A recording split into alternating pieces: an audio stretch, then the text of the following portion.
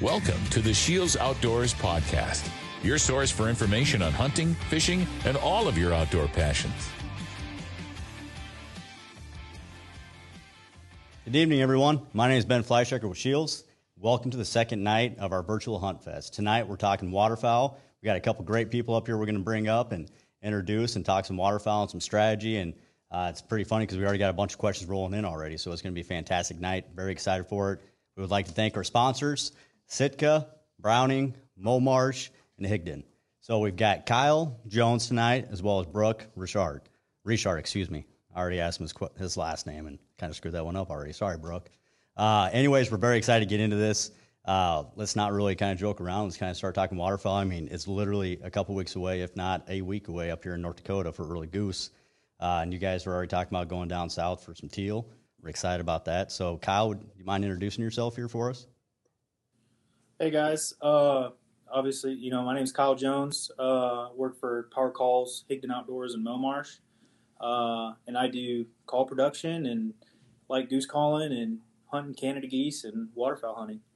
What is your resume for those contests? Because I'm pretty sure both of you guys are pretty we both participate in contest calling regularly and annually. Obviously, this year with COVID, they've kind of shut a lot of those down. But 2008 Junior World Goose Calling Champion, 2018 World Goose Calling Champion, and 2019 World Goose Calling Champion. Not bad. Brooke? My name is Brooke Richard, originally from Lafayette, Louisiana. I've been working here at Higdon Outdoors for about 5 years now. I run social media, do sales, just about anything you could imagine here at Higdon. Kyle and I wear a lot of hats and live here in Paducah. Kyle and I both co-host Higdon Outdoors television show, so we're blessed to travel all over, hunt a lot of places, see a lot of things. And I'm a two-man team live duck world duck calling champion. I've participated in Main Street calling contest. Won a few contests there. Haven't won Worlds in Main Street yet, but you never know. There's plenty of time. But love spec calling, love duck calling, love hunting anything that'll put its feet down. Absolutely. That's great. So where do you guys spend the majority of your time chasing waterfowl? I think we really try to travel as much as we possibly can, whether it's for filming or whether it's just going home to hunt. I know Brooke tries to go back to Louisiana, Arkansas. I try to go back to Michigan or anywhere really to try to just hunt. But majority of it's West Kentucky when we can't travel. Yeah, the Mississippi Flyway, honestly. We've got a short leash during duck season because we're so busy. It's that time of year. Oh, yeah. So if we're not filming, if we're not filming our TV show, which we get to travel a bunch there, and you never know where you'll see us from anywhere in the lower 48 or even Canada. Typically speaking, West Kentucky, Tennessee, Missouri, Arkansas, Louisiana, Texas, really anywhere that we can drive and get back to work on Monday. You never know where we're going to be. Depends on what the weather report is and where the birds are. Do you guys spend any time on the for like sea ducks or brants or anything like that? Yeah. 2017. Yeah. At World Goose, we jumped in one of those little UFO-looking deals, layout boat, and hunted in Chesapeake Bay for a couple hours. That's pretty cool. Interesting. Pretty good stuff. Yeah. It's saltwater teal hunting is what I call it, but we had a blast. We've got some friends out there in Maryland when we go out, and Kyle participates in World Goose out in eastern Maryland. They invite us to go jump in layout boats and Chesapeake Bay, and we get to do stuff we don't do, and really we love doing stuff like that. Something different we don't get to do here in Mississippi Flyway, so it's super enjoyable, and we look forward to doing it again. It's probably one of the most intimidating hunting situations you can ever get in because you're in like the ocean and you're looking at this layout boat and you're like stepping down below the surface of the water and it's screams sketchy for sure. Yep, I believe it. Yeah, I know some of the guys in the Great Lakes area do it for some old squaw, which I would never assume old squaw in the Great Lakes area, but it's on the bucket list. Is it? Absolutely. Yeah, well, 2021, right? All right. Yeah, unless you can do it this fall, hopefully. Sure. So do you guys spend more, what layout situation or hunting situation are you guys in? Layouts, laid out the boats? Or are you guys in pit blinds? Are you guys just covering up in a field with a blanket? What's the majority of your time spent? Sure. We've got of course, with Momarsh, Yep. the company's saying hunt hard, hide easy. So we make some great products, a lot of different products that allow us to hunt in several different situations. So whether it's a layout boat or layout blind or shallow water solutions such as the Invisiman, hunting flooded agriculture, and you need a place to hide in water. We've got permanent blinds here, like the Higdon Farm that you see a lot on our TV show, and then also we hunt pits a lot. It really just depends on where we're hunting and how many people we're trying to hide, but we're very familiar with all of it. I'd say if we're least familiar with anything, it's probably the tandem UFO layout boats in salt water more than anything, but really anything in between a pit blind, a permanent blind, and trying to hide in flooded cornfield. Different day of the week, you never know what we're going to be doing. And it's nice, too, because at Higdon, I mean, the guys that are developing the products are also the guys and gals spending the time in the field. Absolutely. So, I mean, you're taking we got some really cool stuff coming out, too. So yeah, your guys is dog best, man. I'll tell you what, I cannot wait to get my hands on one of those. I know a guy. Yeah, do you? Yeah, if there's going to be available. It sounds like pre-sale has been fantastic for you guys on that. Yeah, it has. It's been great for us. All right, so let's talk some calls, too, I guess, while we're at it, before we start jumping in here. Sure. Brooke, I saw you messing with something. Was that a short read? Or was that a duck call? I'll let Kyle do all the goose calling. I've got a spec call, 2 duck calls, and a whistle on my lanyard. And if I want to hunt Canada geese, I call Kyle. So I'll let him do all the goose calling. Yeah. Do you do any fluke calling? Or is it all short read? No, I just do majority all short read. That's kind of what I started in. I started goose calling whenever the short reads were kind of taking over everything, and fluke calling was kind of obsolete. Yep. So it's mainly short read, and that's by far, in my opinion, just very, very versatile form of calling for Canadas. Absolutely. The big river will never die, though. Not at all. Not at all. Great. So some of the questions I guarantee that we're going to start seeing here. Here's one. Ryan L. What are some of the best beginner calls and resources for learning how to call and how to choose the correct sound at the correct time? I mean, that's about an 18-layer question, but let's start with some basics. Let's start with basic duck and basic goose. So why don't you tackle the education side? Yeah. First and foremost, I try to help as much people as I possibly can, whether they're reaching out via social media or whatever. And that's or if we're at like a Shields Expo or something like that, people come up. That's the best form of learning. Obviously, COVID kind of has a little bit of obstacles that people have to jump over, but if you can get to an expo or anything like that to learn hands-on from the guys that are actually selling the calls that are in the Shield stores, I think is most important. You get guys like, Field Hudnall, Scott Trinan, those guys are there. They're willing and very, very ready to teach you guys to teach people how to goose call. Yep. Obviously, we spend a lot of time in the cars finding a good CD or audio. I know Scott does a great job with his Bad Grammar DVDs. Yep.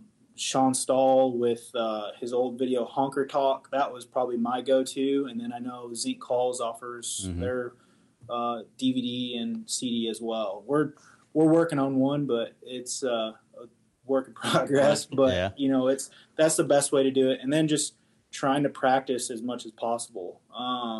When it comes to choosing a short read Canada goose call, if you're just beginning, go to the store and get one that does come in a DVD pack, or a Surge or any of the other call selections that are within that $50, $60 price range.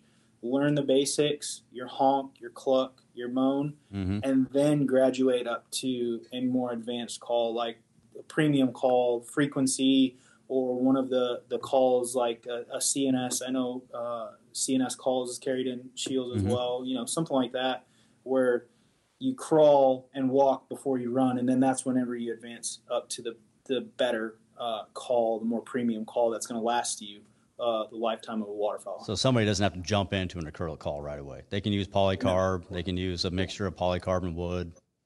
Sure. Absolutely. The geese don't care at the end of the day, or ducks even. That's right. Yeah, I think Kyle hit the nail on the head. The walk, crawl, run method is our crawl, walk, run, more like it. I can't express that enough. Too many times you see young, energetic beginner callers wanting to go fast and wanting to do all these things, and they miss that opportunity to get a solid foundation that they're going to build on. So whether it's YouTube or buying a DVD or going to like callingducks.com has some great info. People trying to teach folks. Don't try to do a rolling feed call and a duck call before you learn how to quack. Just take your time, do it, build that good foundation, reach out to people in the industry, like folks like Kyle and I. You'll find at every call company, at every sporting goods store, there's somebody always there that would love to teach somebody. I think that's the nature of what we do is we want to help. So don't be scared to pick up the phone and ask someone if you're doing something wrong, because folks like Kyle and I will probably end up on the other end of the phone. Well, and even today with all the technology, YouTube and social media, I mean, there's so many options and tools out there for people. Given 15, 20 years ago, I mean, it's literally cassettes, DVDs, CDs. I mean, it's insane what everything can do. I mean, because even with the Goose, in my opinion, some of that back pressure and your hand placement is so vital. And you can listen to a DVD or I want to say cassette tape, but cassette tapes, right? I mean, old school, right? Right. But you can't see what you're doing with your hands. You can listen, but you can't see it. Versus duck, it's important, but it's not vitally important, right? Yeah. And I mean, with especially once it comes to spec calling too, and I'll give, I've had a great teacher here, but the hand position is way more important with spec calling than it is with duck calling and even some Canada goose calling. So even like with a flute though, like spec calling, a lot of it is your hands. And I'm not a Canada goose caller, but Kyle teaching me how to hold my hands in a flute allowed me to make simple notes that I can stumble my way through on a short read, but can never get out of a flute. It's having the right teacher, or really not even the teacher, just the right information. Perfect practice makes perfect. So if you go on Google and type in "how do I," and then whether the next species is duck, goose, crane, swan, whatever it is, you'll find some good stuff. It's out there. Don't shortchange yourself. Go look for it, and you'll find some great information. Yep. Well, why don't we jump in? Do you guys mind doing the basics? Let's start with goose. Sure. And then jump into the basics of duck. Sure. So with a short read Canada call, any guy that's beginning, I personally recommend. Everybody's different. I personally recommend learning cluck, double cluck, and a moan. Yep. Learn those three, and you will absolutely. And obviously, putting that and tying that into reading the birds is completely different. But it's another topic. Knowing those notes is going to help you tremendously in the long run. Cluck is just a single goose. Which call are you using, Kyle? This is the Power Call Surge. It's actually in the giveaway that you guys got going on, too. Awesome. So it's a short read Canada goose call. Comes with broken in guts. Which is, for those that don't know. So I don't know if you can see that or not. So this reed in the goose call, there's a tone board. That reed is actually going to vibrate, and that's what's making the noise inside of the goose call. And what happens whenever you blow this call a lot is that reed will actually make indentations on that tone board, and it just creates a really, really solid full goose tone. Well, we took that and we molded it, and we now have a brand new goose call with a full goose tone right out of the box. Broken in guts right away. Yep, broken in guts right away. So that way guys that are wanting to sound, like a really full big goose right out of the box, I mean, it's right there. So the calling is a cluck, a double cluck, and a moan. A cluck is a single goose, double cluck is two geese. Geese are very aggressive. So you can always go slow, you can go fast, but it's just going to sound like this right here. So a cluck is...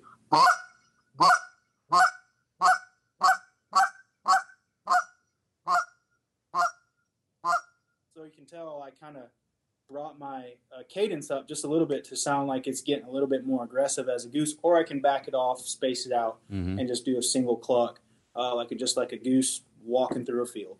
And then you've got a double cluck, which is a high-pitched cluck and a low-pitched cluck, but I'm also going to, whenever I do that high-pitched cluck, I'm going to open my hands up slightly and then add a little bit higher-pitched voice inflection like I'm singing, and then whenever I do my low cluck, I'm going to close my hands up just slightly and do a lower-pitched cluck like Josh Turner singing country music. He's got that low-pitched, bassy voice.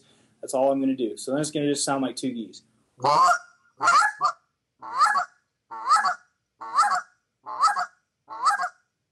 And very much just like that single cluck.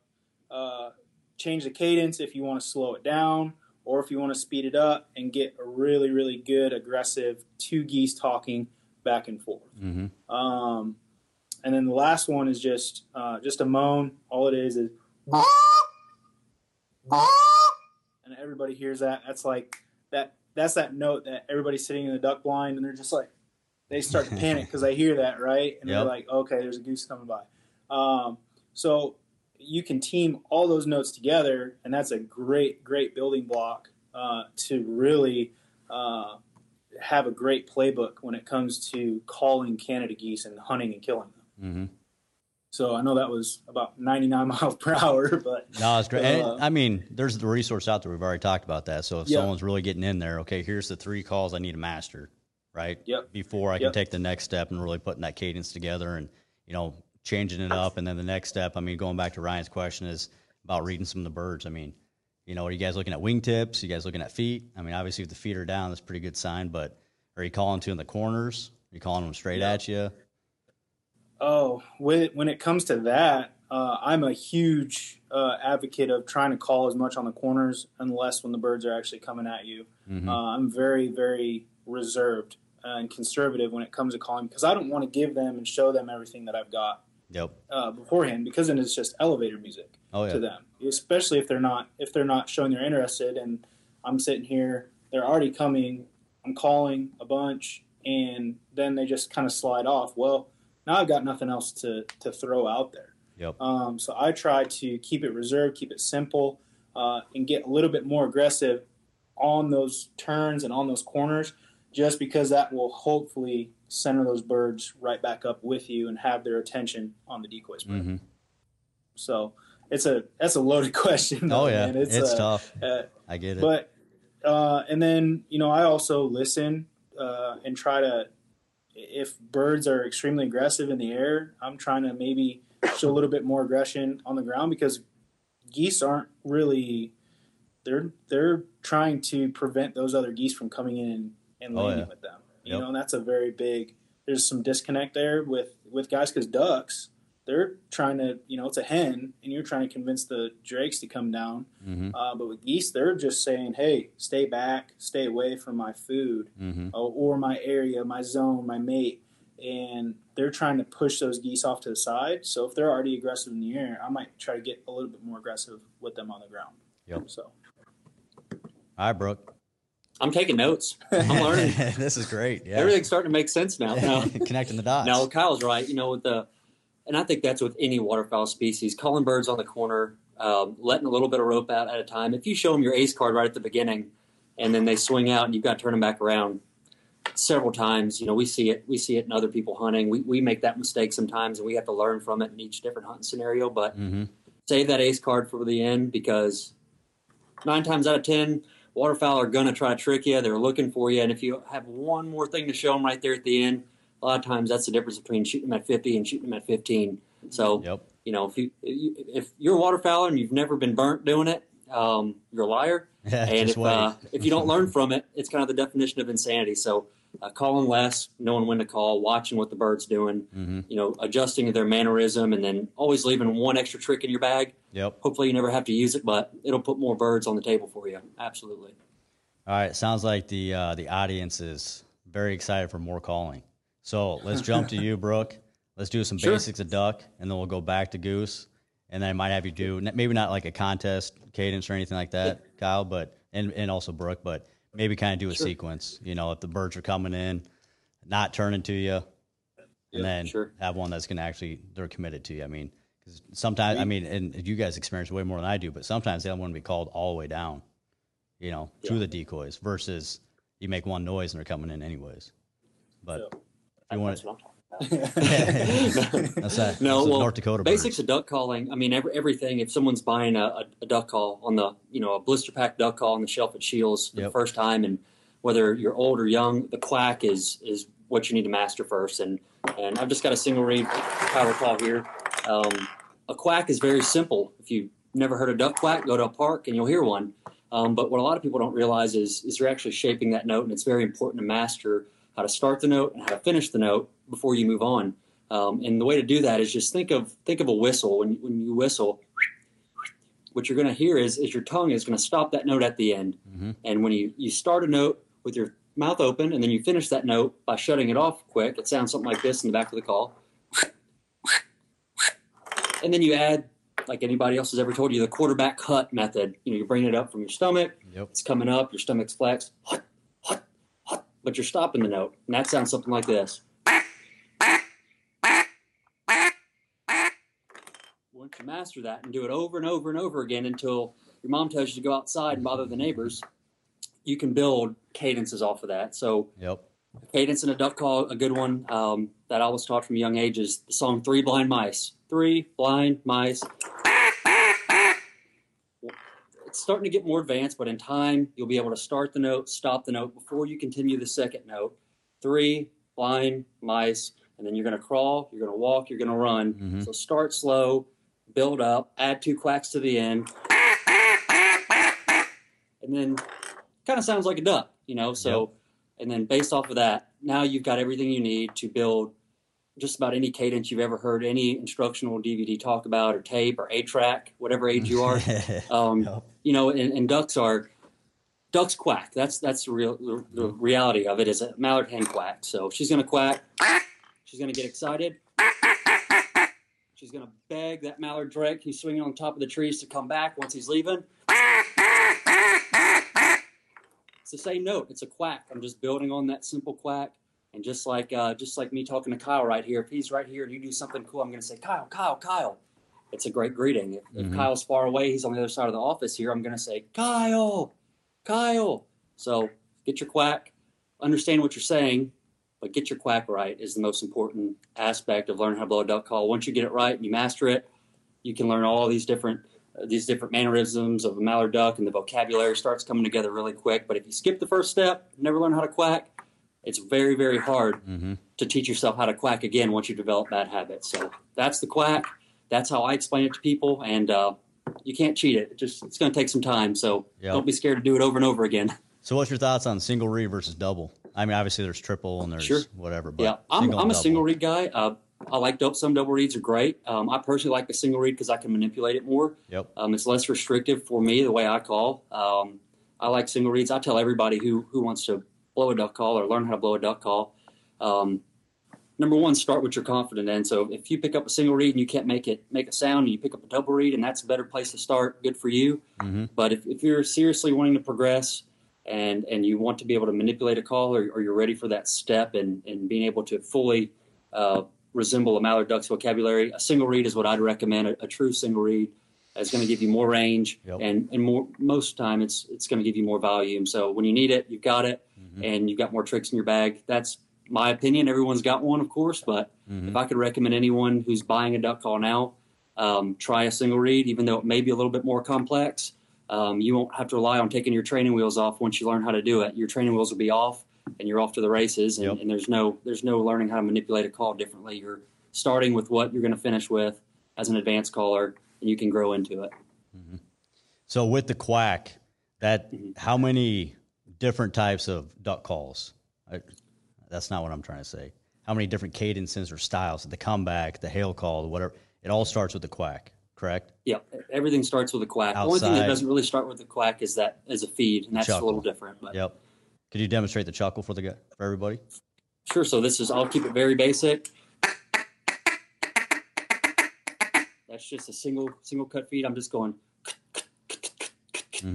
almost like a CAH type sound. And I'm using pressure in my mouth to make that reed slap the tone board. Yep. Sounds like this in the back of the call. It's all about punctuation, just like giving a speech. You want to be proper, speak clearly, and enunciate your words right. And that's where everyone should start with a feed. I could blow a really fast, super complex feed call, and anyone who's actually wanting to learn from it is just going to say that sounds cool, and they won't gain anything from it other than like I can blow a duck call. So it's great to be able to blow a feed call fast, but when we're hunting, a lot of times we kill a lot more ducks than the fastest rolling feed you can make. It's enunciated well, birds can hear it, and it's a hungry duck. So it's a little bit more realistic, and just keep it simple, stupid. Like my math teacher used to always tell me, the KISS method will get you far in the field. Perfect. All right, Kyle, you mind doing a little sequence on your goose? Yeah, I'll actually just do something like geese, like what we just talked about, geese on the corner trying to get their attention. They're kind of being a little stubborn, but I'm only going to use the 3 notes, those 3 basic notes, to trying to just give those guys an example of that. So they're heading off.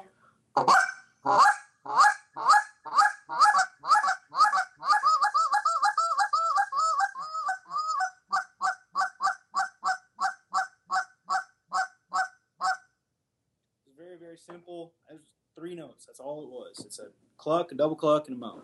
So does that right there, does that carry over from the stage to the field and field to the stage? That exact? Or are you doing anything different? Yeah, I would say in controlling it, absolutely. Because on the stage, it's not necessarily a hunting situation that you're trying to, you're just basically showing the control of the caller and the maximum function of the call when it comes to calling competitions. But when it comes to hunting, I know that when I want to go do that note, I'm going to be able to do it. Yep. But then at the same time, I know that with those geese on those corners, I'm able to control those geese in most scenarios. But I would say there's certain parts of your calling competition that those 3 note variations would come in very, very handy. Very good. All right, Brooke, you're up. What's up? Just a guy from South Louisiana learning about goose calling. That's right. To see here. We're all students tonight. Do you mind doing do something similar with the ducks on the corners? Sure. I mean, let's do something maybe not flooded timber. Most of our market's going to be in the grain belt for the most part, or rivers. Something similar to that. Yeah. So similar scenario. Ducks are a little bit different. It's not constant calling, but I'll just run through a few sounds and a scenario that what I would use if I see ducks far away and they're not looking at me. I'll call them. I'll get them to come to me, and they're approaching, and then they'll leave again, and I'll bring them back. So just like in a hunting situation, really, no matter where you are, is get their attention, try to convince them to finish. They leave, and then we try to get their attention again, and then set them on the water. Yep.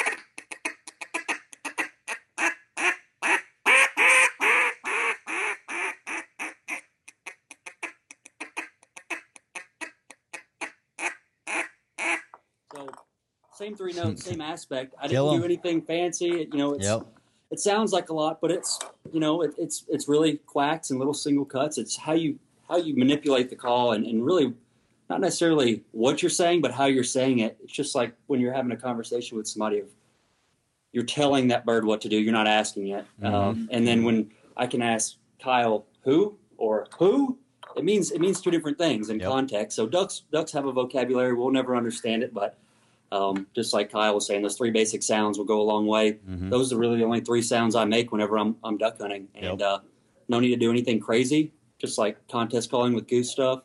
There's a lot of things you can do on stage that I'm capable of, but they're not necessary in the field. But I know I can do them if I have to.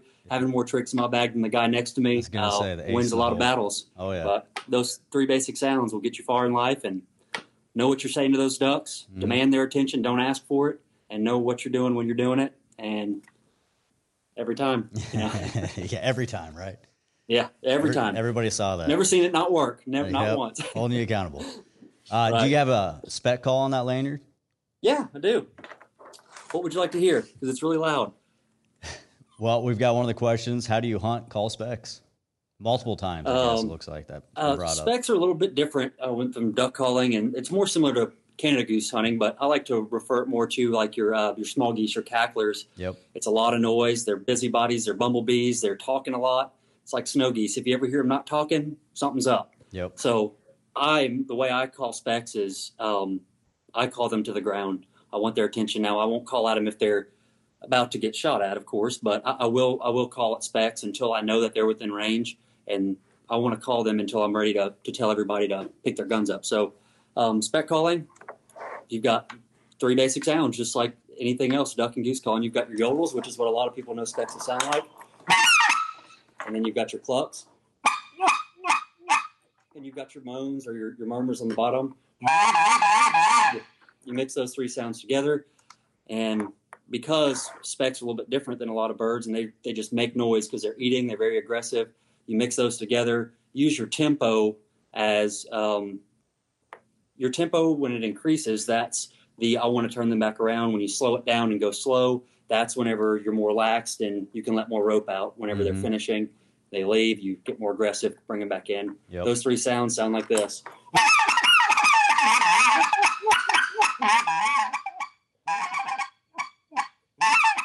So those three sounds, same thing. It sounds a lot. Speck calling is a lot different. I can't blow a Canada goose call because there's a lot of habits that you develop in speck calling that prevent you from easily blowing a Canada goose call and vice versa. But if anybody wants to pick up like a speck call and learn, hand placement is key. It's not something like a Canada goose call where you're controlling it. Your hands are in a stationary position. That's an extension of the call. And very simple sounds that are relatable with Canada goose calling are like a cluck, a spit note. There's things.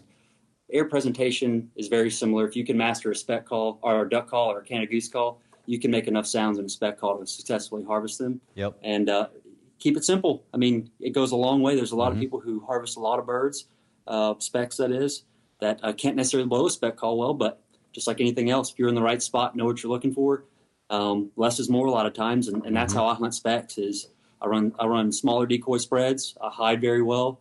And I don't necessarily hunt their X, but I know they're going to fly over me. And specks are very, very susceptible to new areas, and calling will manipulate specks just like a Canada goose. You can get a bird to do something that otherwise wouldn't want to run in traffic. So I'd suggest anybody, if you see specks, they're using a field, you can hunt their X, but if you want to shoot them the rest of the season, get somewhere between where they're going and where they are. And doesn't take a whole lot of decoys, doesn't take a whole lot of calling. You'll get them to do it. And hide very well. They're just like a snow goose, but they listen like a Canada, and they're fun to hunt. That's what makes specks fun. That's why everybody likes to hunt them. They're showing up. Go try, and it's not that hard, really. It isn't. I like to say it's super hard and everything, but it's not. There's a lot of things that go into Canada goose calling that are super relatable to speck hunting. All you got to do is get a different game call, and you have a dog in the fight. What's your spread look like? Typically speaking, it depends, of course. If I'm in a field where I know they're going to fly over, and let's just say it's a dry field, it's chiseled soybean field, and we're hunting in layout blinds, brushed in. If I've seen specks in that field using it, 2-3 dozen specks, maybe 1 or 2 snow geese, just so I know that they're going to see me when I call at them. And I don't typically like to put my furthest speck decoy any further than I'm willing to shoot, because specks are really weary. If they're going to flare, they're going to flare over that first decoy once they figure out your script, and I'd rather that be at 30 than 70. So very small decoy spread, hide very well, and that goes a long way, and you can continue to add more. A lot of times with spec hunting, less is more. They see a lot of big spreads, especially big Canada spreads and big duck spreads that people will blow a spec call at them at and then shoot them when they fly over, not finishing birds. So they're very well educated when it comes to big decoy spreads. They'll figure you out like a snow goose will. But in my opinion, ideal spread, I'm on a dry field, in a field that I've seen 1 or 2 specks hit, maybe see them, they're comfortable in that field, pick a place where I can hide, not put my furthest spec decoy any further than where I want to shoot. And that works out for me. No one else do it. That way it still helps. I can still be successful, but it's really not a big secret. It's a very fun way to hunt, and it doesn't take a whole lot to do it. Just go out and do it. They're fun to hunt. They listen well, and anybody sees specks, just call me. I'll come hang out with you. You'll help, right? Right. Hey, have a gun, we'll travel. Yep. All right. So this is kind of a double-edged question as well, coming from the audience out there. So one of the questions, and this is something that, I've had this conversation with friends before about flyways moving. Are they adjusting? What's causing them to kind of adjust? And so the second part of this question is that, historically, when you look at some of the information out there, they're going to talk about the fly zone or the flyways, correct? The Atlantic, the Pacific, you got the Mississippi, the Central, whatever it might be. So when you're looking at that, obviously that's just a generic map they're showing you. However, when you're keying in on those bodies of water or a water source or whatever, and then the feed and everything else, when you're virtually scouting, whether I see, Kyle, you got an Onyx shirt on, whether it's Onyx or whether it's another, service out there, what are you guys looking for? Outside of boots on the ground, obviously boots on the ground is going to be the most important one, but from a distance, what are you guys doing?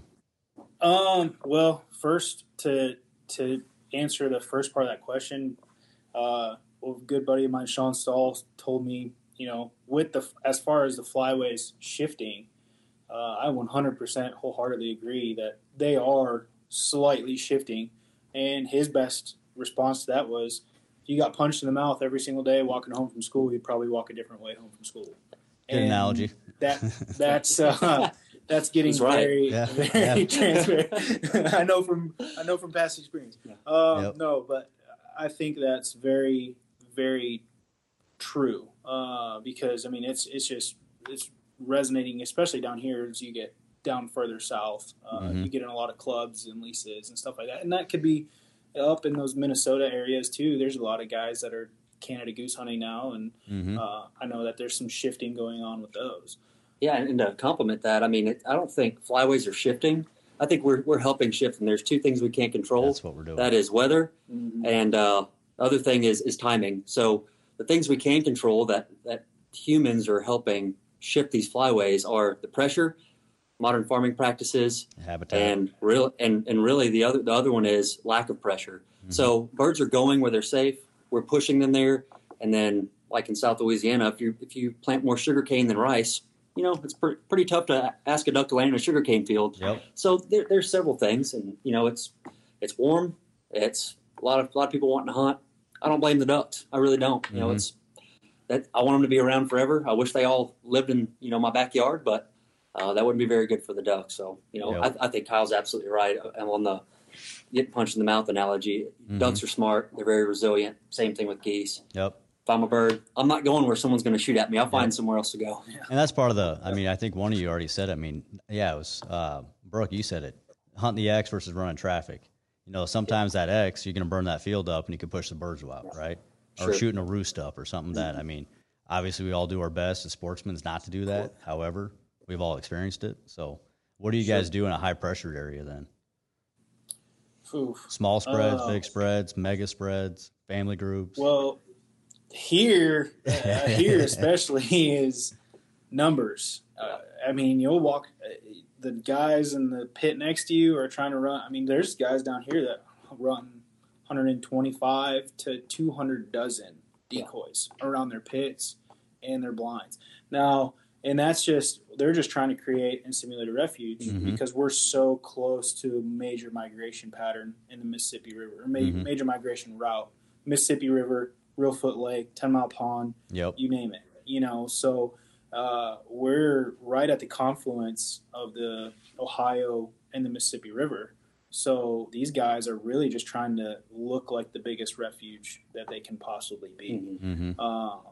You know, you get outside of areas that are around here, I'm just trying to do something very, very simple, because by the time guys are trying to go and outdo the next guy hunting next to them or down the road from them, they're getting so far advanced that they're not backing off. You know, I'll go in where I grew up in Michigan, I'd hunt a high-pressured area. I wouldn't hunt more than 10 decoys because I know that everybody else, as season gets later, they're trying to add numbers. They're trying to go 7 to 10 dozen full-body Canadas, 10 dozen sleeper shells.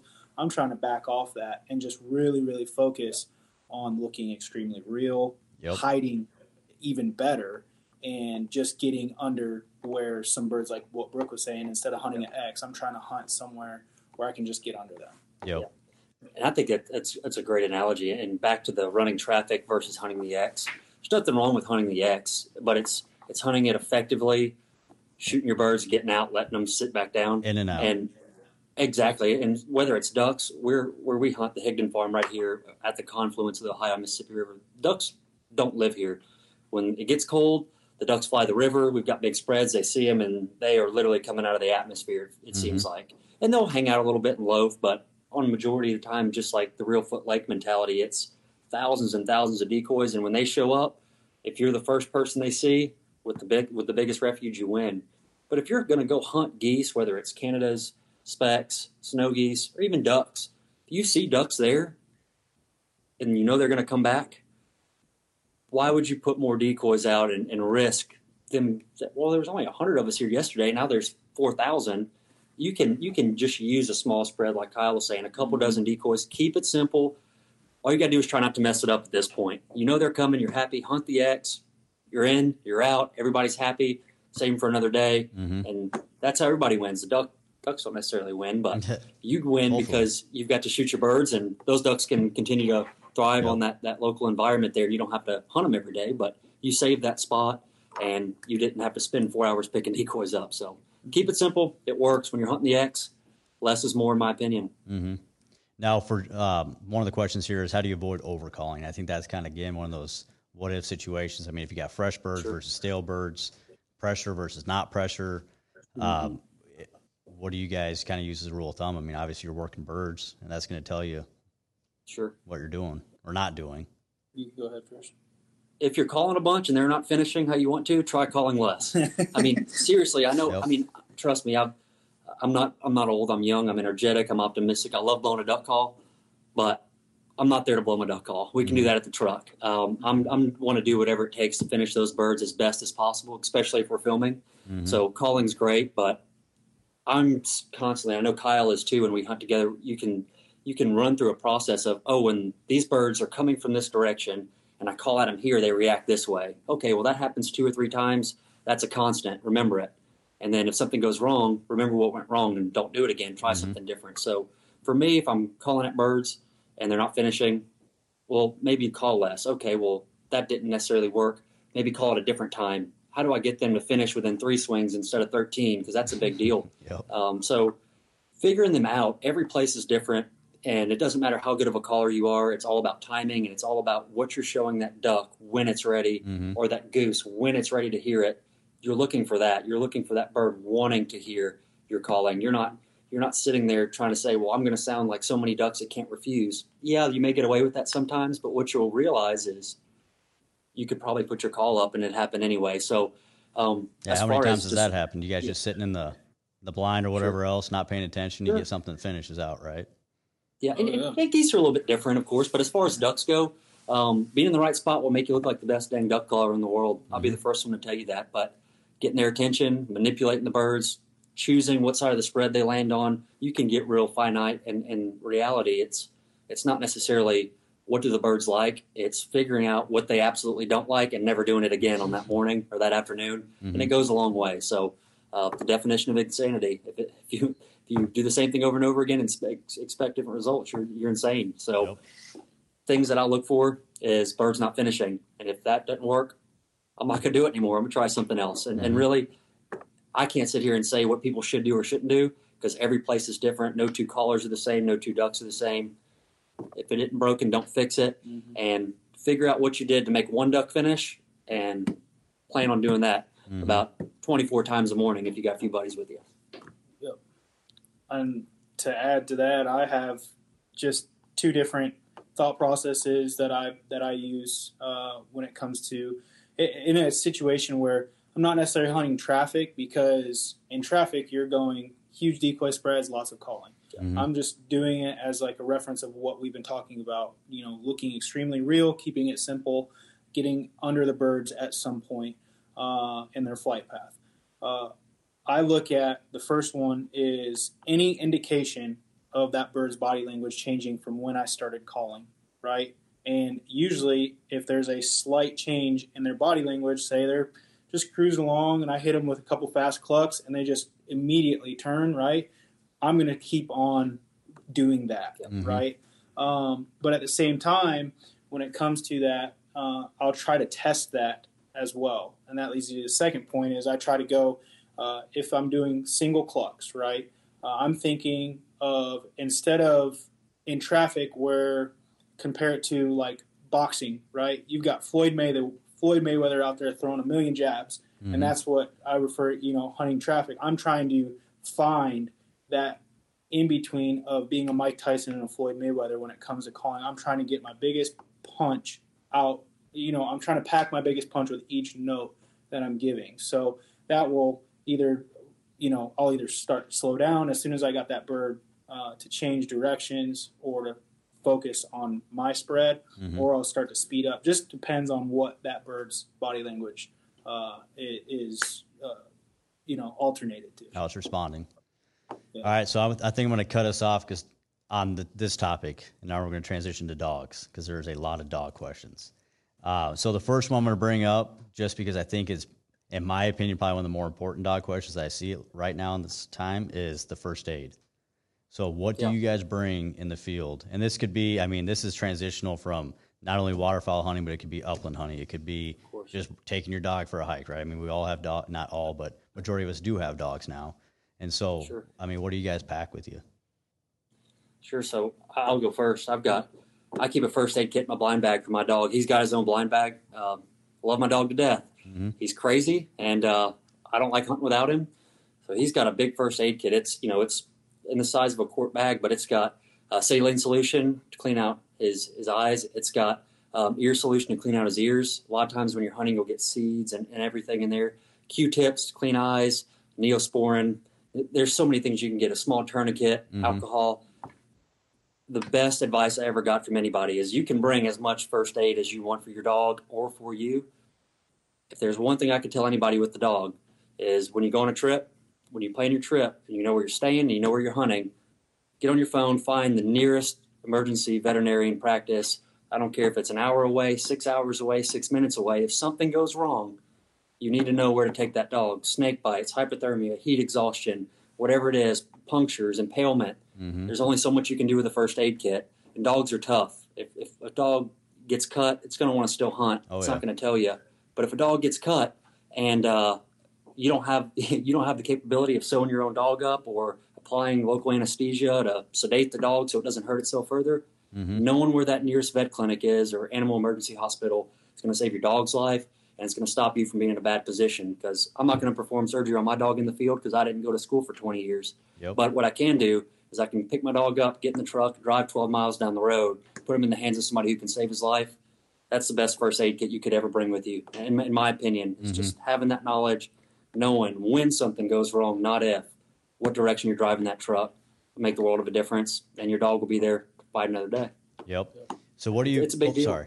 I didn't mean to cut you guys off. Kyle, did you have something too on that? No, one of the... I mean, whether you're waterfowl hunting, upland hunting, we always have, like, bags of gear, right? Blind bags, backpacks, whatever.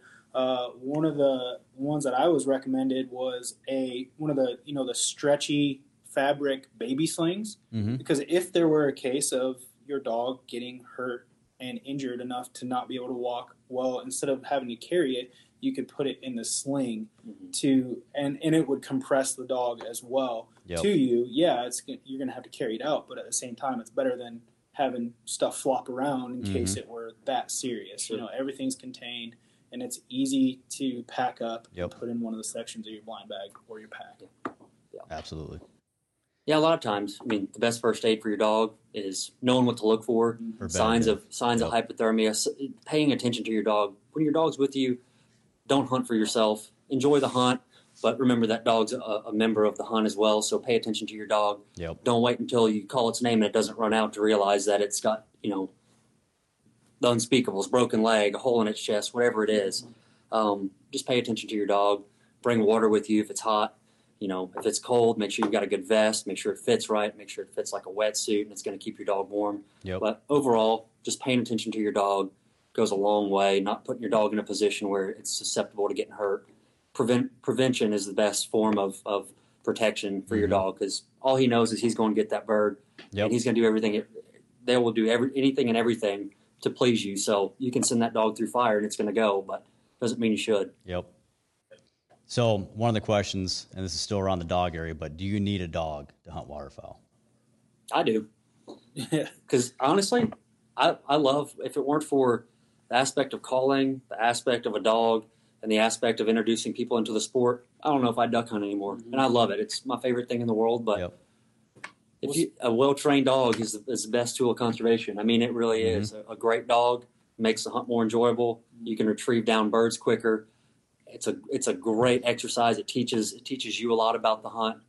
It's further enjoyment and the passion that we all love. Seeing a dog work is a beautiful thing. I live for it. I love it. I'm not a professional dog trainer, but seeing my dog happy means the world to me. Just like taking Kyle on a spec hunt for the first time, or him taking me goose hunting. I mean, seeing something be happy to be there like a dog can is awesome. And you don't need one. Absolutely not. I do. You may not, but I need a dog to hunt because I love it.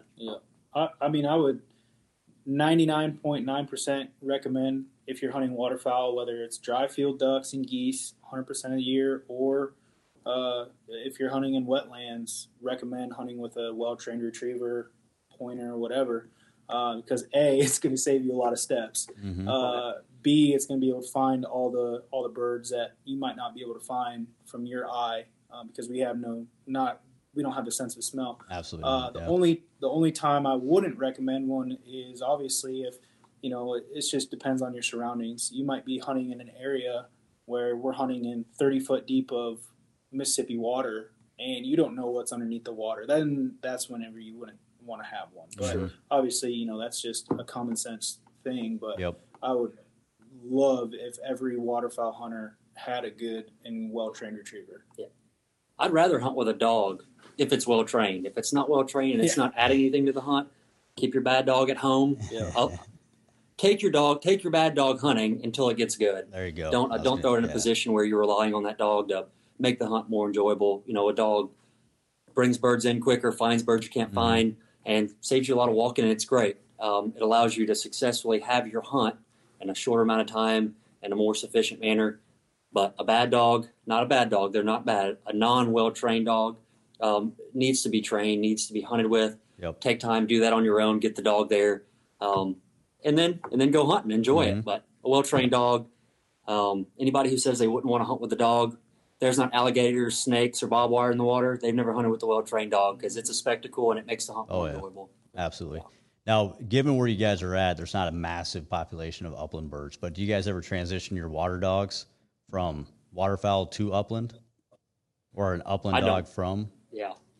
One of my first labs that I ever owned was whenever I lived in Washington State, and she came from a great line of dogs that were able to be used in the upland and pheasants game. And we moved from Washington to Michigan before I could really dig into that, but she was great at locating any type of wild game. I would love to be able to do that, but right around where we're located, it's just not.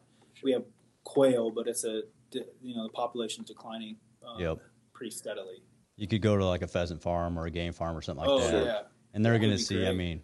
They're searching dead, or they're searching, as long as they're not seeing that heel, right? Life is good. Yeah. I've got a dog. He's a lab, and he's a retriever champion master hunter, so I've never personally seen him do it. I know there's an aspect of that of running like the Grand, that they've got to flush and stuff. So my dog's capable. I doubt I'll ever be able to take him to do it, because like you said, we're right here where we are geologically. It doesn't make a lot of sense, but I'd love to do it. I've done it, never with my dog, but pointers are incredible. I love it. I've done it with other dogs in the past, but Max probably isn't very good at it. He's a duck machine, so we'll let him stay at that. I don't want him to get spoiled on getting those pheasants, so I'll come hunt with you, Ben, and we'll let your dog do it. Yeah. All right. So we've got a couple other questions. We're running out of time here too. Looks like we got 8 minutes before we got to shut her down. But if you guys don't mind, if you could split this up, what are the top 3 dog products that you take with you? And then what are the top 3 products you take that you never leave home without for waterfowl? So you want to go? Top 3 dog products, very easy. Invisilab, made by Momarsh. No matter where you are, unless you're in a boat, you can hunt anywhere. You can hide your dog anywhere. It's happy. It's safe. It's warm. It's elevated. It works. The Invisilab is great for my dog. Next one is during ducks. What's that? It's a blind, correct? Yes, it's a blind. It's a dog blind. You can hunt flat or up to 30 inches of water. Keeps your dog hidden, and it's comfortable for your dog. So the Invisilab is probably, in my opinion, the best dog product out there as far as a tool for a dog when it comes to concealment and comfort. The next one is the Momarsh VersaVest when it's cold. I don't leave the house without one in my truck. It stays there. It's not always 20 degrees when we hunt, but when it is, I'm not leaving the house without it, because my dog's not hunting unless it's protected, and I know it's going to be safe. So I'd say the VersaVest. And then the third one, honestly, good food. We use Eukanuba here. Dog food is huge. Feed your dog the right fuel, you'll get the right performance. 3 best dog products other than tap water. Those are the 4 things you need to bring your dog to do something, So you can hide it, you can feed it, you can give it some water, and you can keep it protected. So those are my 4 favorite dog products. Yep. Kyle, if you want to. Yeah. Mine is definitely the Invisilab, because it just allows you to hunt with like what we just talked about, with your retriever more. There's a lot of areas whenever I was younger when I didn't have an Invisilab that I wished I would have had my dog there with me. Mm-hmm. And that allows you to get your dog out of the water. It allows them to stay hidden and get dry quicker. Yep. And it just overall it's a great overall product. Fieldhouse LP would definitely be my second favorite one. What's that now? It's a smaller version of the Invisilab, basically for dry field hunting. So whenever I go up to Michigan, Wisconsin, wherever to Canada goose hunt, dry field duck hunt, that's allowing me to keep my dog out in the field hidden and with a low profile, still with a lot of the great features like an Invisilab has. And then the other one is absolutely the VersaVest. It's a brand new product, but I have a large lab and then I've got a small lab. It's versatile. I can use one vest on both dogs. The one lab I have, Oakley, she's 47 to 46 pounds dripping wet. And then King's like 78 right now. He's a chunky guy. But it just allows me to not have to worry about going and buying multiple vests for for a couple different hunts. Oh, yeah. So. Absolutely. Now, are you guys shooting mainly 12 gauge? I do. Mostly I do. 12 or 20 for sure. Yeah. I shoot Kyle's a purist. I shoot 12 and a 20 for waterfowl, and then I got a 28 gauge that I got last year. That's really, really fun to turkey hunt with. So attaboy. That's a fun one. Yep. So yeah. But yeah, and then 3 favorite products to carry out while hunting would definitely be the Sitka full choke bag. That one is nice. The newer one with the little bit harder and more water resistance. Bayou? Well, the Bayou's the different gotcha. one. The full choke's more of like the actual backpack. And that one I love, and I don't know if you guys have them there, but they're the crabbing gloves. They're the soft gloves. Fur liner. Dude, those are most waterproof, warmest gloves ever. And then obviously my calls, man, that's super important. Best tools, 3 tools I'm not going to leave the house without. I'll cheat. I'll do 4. Number 1's my dog. Number 2 is good clothing. I can't express that enough. Yep. Everybody's a little bit different. Some people hunt 100 days a year. Some people hunt 1 day a year. But everybody can agree that the right clothing in the right scenario allows you to have a much more enjoyable hunt. If it's raining and you're wet, who wants to be out there? Doesn't matter what activity it is. If you're cold and wet, it's no fun. So get good clothes. We wear Sitka. It's a given. Everything they make is spot on, and we love it. The other thing is my calls. If you see them and can't get their attention, it's not worth being there a lot of times. Waving your hand doesn't work a whole bunch. So good calls. And then the other one, probably have to say is staple, is Higdon Pulsator. It's something that ducks don't get used to. The Pulsator's has got a special place in my heart, and there's always one in my truck. So those are the few things that are always close to me. If we're going duck hunting, they're always within arm reach. Yep. Good. Well, sorry, go ahead. I was going to say side tangent here, right? Here we go. I know we're running short on time. The Pulsator, any water motion you can add, it's almost like driving by a field of geese. If all their heads are up looking, like there's something wrong. If there's still water on the pond, there's something wrong. So you've got water motion you're added in there. It's a must when it comes to it's a game changer. Hunting. Yeah. Yep. It's incredible. And there's no one magical product. No. But when you use them all together in the right way, like we talked about, you use good calling, good water motion, good concealment. If you implement all these things into your hunt, you'll shoot more birds. There's no doubt to it. If you're where the birds are. If you're not where the birds are, good luck. Yep. But if you're where the birds are, implement some of these things we spoke about there. They're going to help you. Well, there has been a ton of questions that we never got to. So if the audience wants to continue this conversation with you guys, can they tune into your guys' podcast? Are you guys available on social media? Sure. Obviously, we don't want to cut anybody off, but that hour literally flew by. Yeah. And there's a ton of questions. Shoot us a message at Power Calls or at Higdon Outdoors is probably the best one. Go find us on Instagram at Higdon Outdoors, Facebook, shoot us a message. Kyle and I both answer messages, so when you're talking to somebody on the other end of face page, it's us. So that's pretty cool. That's probably the best avenue. If you want to call and talk duck hunting, give us a call. They're going to be talking to you guys, the guys they saw tonight. So that's pretty awesome. Yeah. That's real cool. Very good. Well, we want to thank you. We don't want to kick you off yet. Don't worry. But Sure. we're going to have you guys be a part of this, the presentation of, or I shouldn't say presentation, but I'm going to get this awesome red envelope with someone's name in it. Kirsten is handing it to me right now. And the exciting thing about this, thank you. It's going to say my name. I don't know if you're eligible. But anyways, I mean, this package is freaking awesome. Like, someone could get this and literally turnkey go kill something. We know everyone's here for what's in your hand right there. Yeah, that's we right. appreciate everybody putting up with us for the last hour, because there are some really good prizes in there. Yeah, I mean, I'm hoping my fiance wins. It'll be great. Really? Hopefully she doesn't live in North Dakota, because I think that's where this guy's from. I'm just kidding. Luckily, she doesn't. Yeah. So they're getting an A5 Wicked Wing shotgun. Which is pretty cool. They've got the Momarsh Versadog vest, which I still have yet to see in my hands. I cannot wait till I get my hands on one. We'll get you one. They're getting a waterfowl package from you guys, fully tricked out, and they're getting a $500 gift card for Sitka gear from Shields. So pretty salty. I'm pretty jealous. All right, drum roll. Night 2 winner is Russ I of Bismarck, North Dakota. Dang. You said Russ? Russ. Congratulations, Russ. Yeah. Congratulations, Russ. I'm super jealous. Somebody from Shields will be reaching out to you, and work out the details of that. Obviously, there's a firearm involved, so we need to make sure we get the paperwork taken care of on that one. But appreciate everybody joining us. Want to make sure we thank the primary sponsors, Sitka, Browning, you guys, Higdon, Momarsh, Power Calls.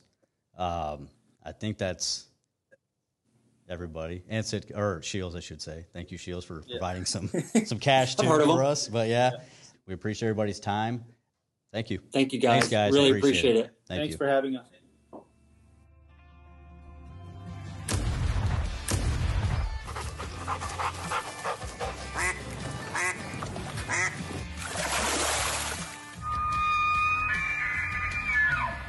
Thank you for listening to the Shields Outdoors Podcast. Stay tuned for future segments and visit our social media pages, Shields Outdoors on Facebook and Instagram, for daily updates.